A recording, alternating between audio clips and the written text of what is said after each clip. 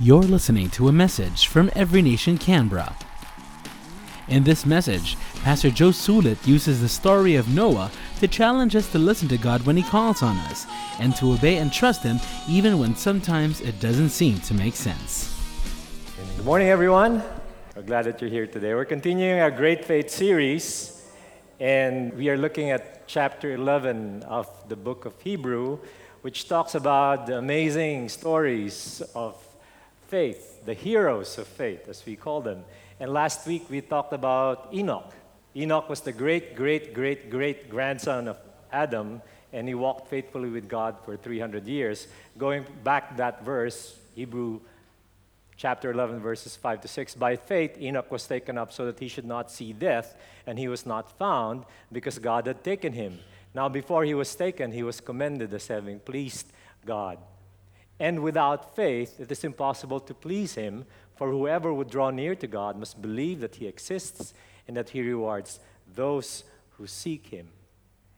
And for the remaining 4 weeks, we will be focusing and talking about faith. The Bible says we have to walk by faith, not by sight. And our prayer for each and every one of us here is that we would have great faith this year, even when the world mocks us, great faith even if things seem to be going the other direction, and even if things seem to overwhelm us, the challenges that lie before us. Let's go to our verse today, continuing on Hebrew chapter 11, verse 7. Our verse for today's message is just one verse. Hebrews chapter 11, verse 7. By faith, Noah, being warned by God concerning events as yet unseen, not happening yet, in reverent fear constructed an ark for the saving of his household. By this he condemned the world and became an heir of the righteousness that comes by faith. Who is Noah? We talked about Enoch last week, who gave birth to Methuselah, who happens to be the man who lived for the longest time, 969 years. Enoch had a son named Methuselah, and he had a son named Lamech. And Lamech had a son named Noah. Right from the start, we see that Noah was going to be special. Why? Because he's the only member of this genealogy whose name was explained. His father said, "He will comfort us in the labor and painful toil of our hands, caused by the ground the Lord has cursed." His father said, "Noah will bring comfort." Noah is the same sounding Hebrew word for rest or relief. So Noah means rest, relief, and comfort. What happens to be the name of our first grandchild over there, that little boy Noah. Such a cute little baby, yes. Now, during the life of Noah, human beings were so wicked. They were so wicked to the point, in Genesis, it was said, every intent of the thoughts of their heart was only evil continually. But there was one man who found grace and favor in the eyes of the Lord, and that was Noah. And the Bible further says that Noah was a just man, perfect in his generation, and walked with God. In Genesis chapter 6, verse 8, it says, Noah was a righteous man. What does righteousness mean? Noah was obedient to God. And it says that Noah was blameless in his generation. He was standing out among the people of his day. While they were engaging in unrestrained indulgence in lust and sensual pleasures, Noah led an exemplary life. He was different. And it's not difficult to realize that we can learn so much from the life of Noah and apply the lessons in our lives. We see their value when we apply them. And finally, the Bible says Noah walked with God, which brings him and puts him to the same class as his great-grandfather, Enoch. Remember last week, it was mentioned twice that Enoch walked with God. He did not only live an obedient life, but Noah had a vibrant, living, close relationship with God. Going back to that verse, by faith, Noah, being warned by God concerning events as yet unseen, in reverent fear constructed an ark for the saving of his household. We all know of the story of Noah. We all know of Noah's ark. We read that in books, we studied that in Sunday school, and it's just everyone knows about it.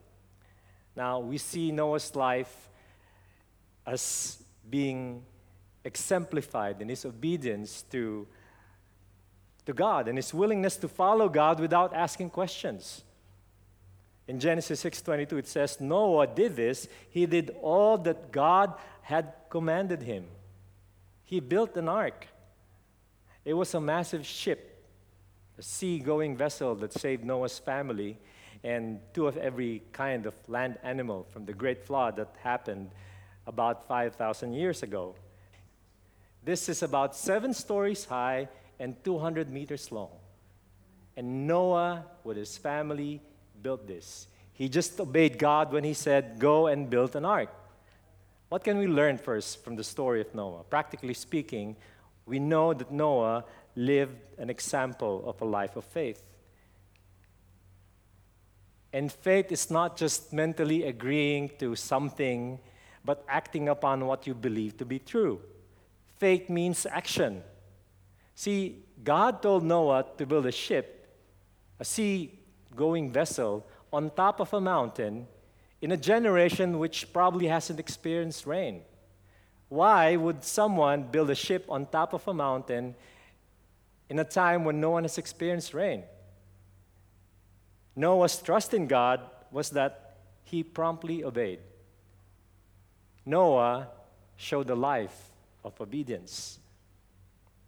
And Noah didn't have to test God and say, you have to prove me that this is going to happen before I build it.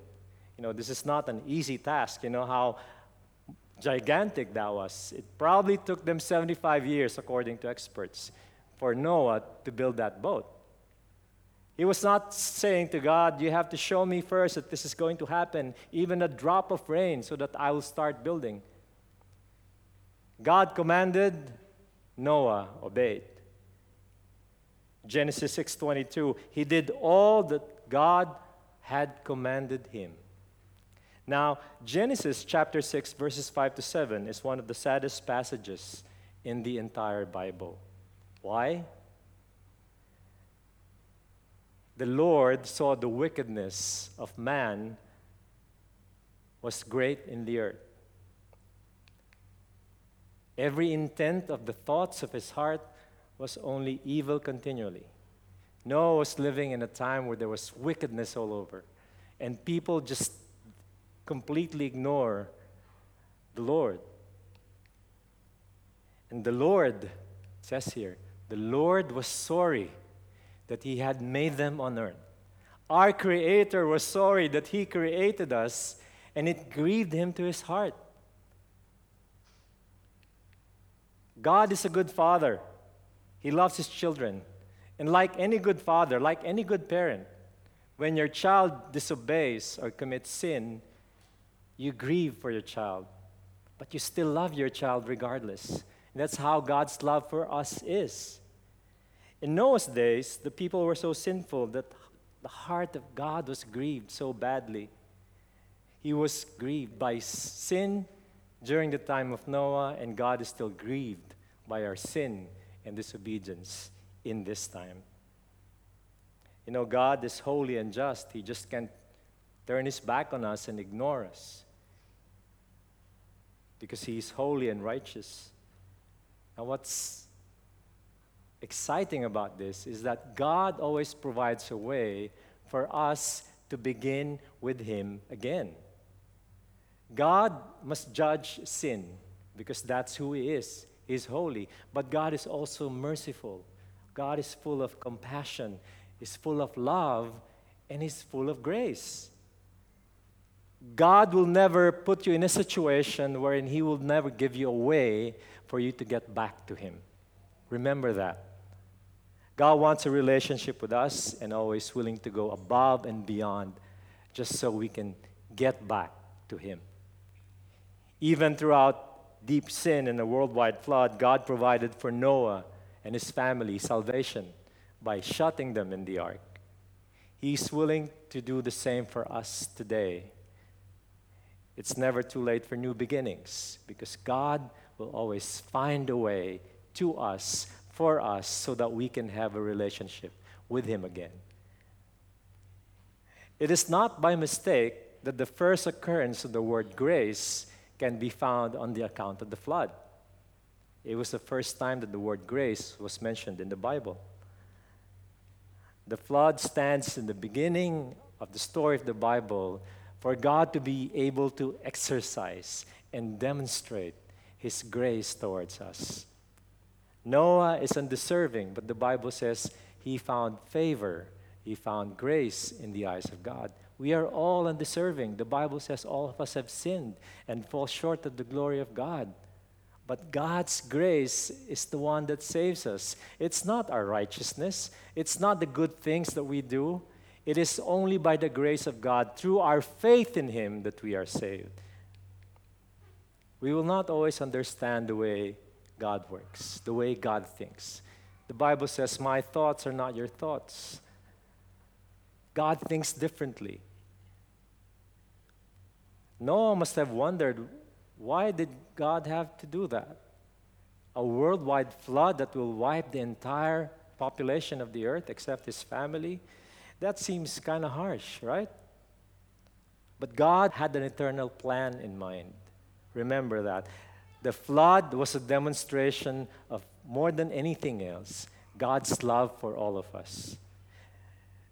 God knew that the world was in a state of sinfulness and self-destruction.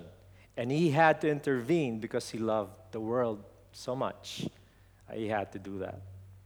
Now, Jesus said that the world will be much the same before He returns to set up His earthly kingdom. Here's a verse here that I'd just like to expand from 2 Timothy chapter 3, verses 1 to 4. This is what the world would look like, probably how the world looked like during Noah's time. And this is what Jesus said. He warned us to be ready because the Son of Man will come at an hour when you do not expect Him. But mark this, there will be terrible times in the last days. People will be lovers of themselves, lovers of money. People will be boastful. They will be proud. They will be abusive. People will be disobedient to their parents. They would be ungrateful, unholy, without love. They will be unforgiving, slanderous, without self-control, brutal, not lovers of the good, treacherous, rash, conceited. And people will be lovers of pleasure rather than lovers of God. It is obvious. You just have to watch the evening news to see that this is happening. We are back in the days of Noah. In 2 Peter chapter 3, verse 9, it tells us about God's patience. It says, the Lord is not slow to fulfill His promise, as some count slowness, but is patient toward you, not wishing that any should perish, but that all should reach repentance. Remember, it took Noah 75 years at least to build that boat. And in that 75 years, Scripture is insinuating that Noah was preaching to the people. For 75 years, Noah was trying to tell everyone, repent, come back to God. But it fell on deaf ears. People disregarded what Noah was saying. You're crazy. We haven't even experienced rain because there was just mist going from the earth to supply everything that the plants and the animals need, but there was no rain. And it was just like, you're crazy. You're building a boat. We don't even know what rain is like. People disregarded God's call for them. God is reaching out to all of us. God is saying, I'm here. I just want to remind you that you are going the other way. But most of us are stubborn. Most of us don't want to listen. And this is just a call for all of us today. We are living in a time when there's so much wickedness in the world. We're living in a time where people feel indifferent towards religion, specifically towards God. We live in a time when it is more important to work than to worship God. We live in a time where it's more important to buy things rather than to use the blessings that God has given you to make an impact in others' lives. The story of Noah reminds us that there's an ark being built out there. And God is telling us, you have to trust me. At the end of the day, there were only two kinds of people during the flood: the people who were in or the people who were out. Those who mocked Noah, those who said, I don't need God, we're fine by ourselves, we're enjoying life, this is the life. We're indulging in debauchery. We just indulge in the sensual and lustful pleasures of our lives. I don't need God. This is life. I'm enjoying it. When the flood came and the ark, the doors were shut, everyone else drowned except the family of Noah. So as we close this, I'd just like you to take a moment as we stand out and sing the last song. And just ask yourself, are you in or are you out of the ark? And that all depends on the decision that you make each and every day of your life. To wake up trusting God, to wake up putting your faith in Him. Faith in action, faith in obedience, and faith in walking with God. And when you walk with God, you walk with Him side by side, so you can hear His voice every day as He speaks to your heart. So as we ponder on this, let's all come back to our senses and sing this song of love and praise to our one and only God who deserves it. Let's pray. Father God, we come to you today. We're hungry for you, Lord. We've been doing things by ourselves for the longest time. Thank you for reminding us, Lord, that we need you more than anything else. Lord, we come to you today in full surrender as we rededicate our lives to you, Lord. Lord, we want to seek you. We want to draw near to you. And we can only do that by faith. And faith comes from hearing, and hearing through the Word of God, the Word of Christ. We just heard the Word today.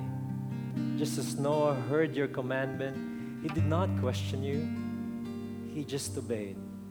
And Lord, may we just be like Noah. Maybe God is speaking to you today. Maybe God has been trying to talk to you.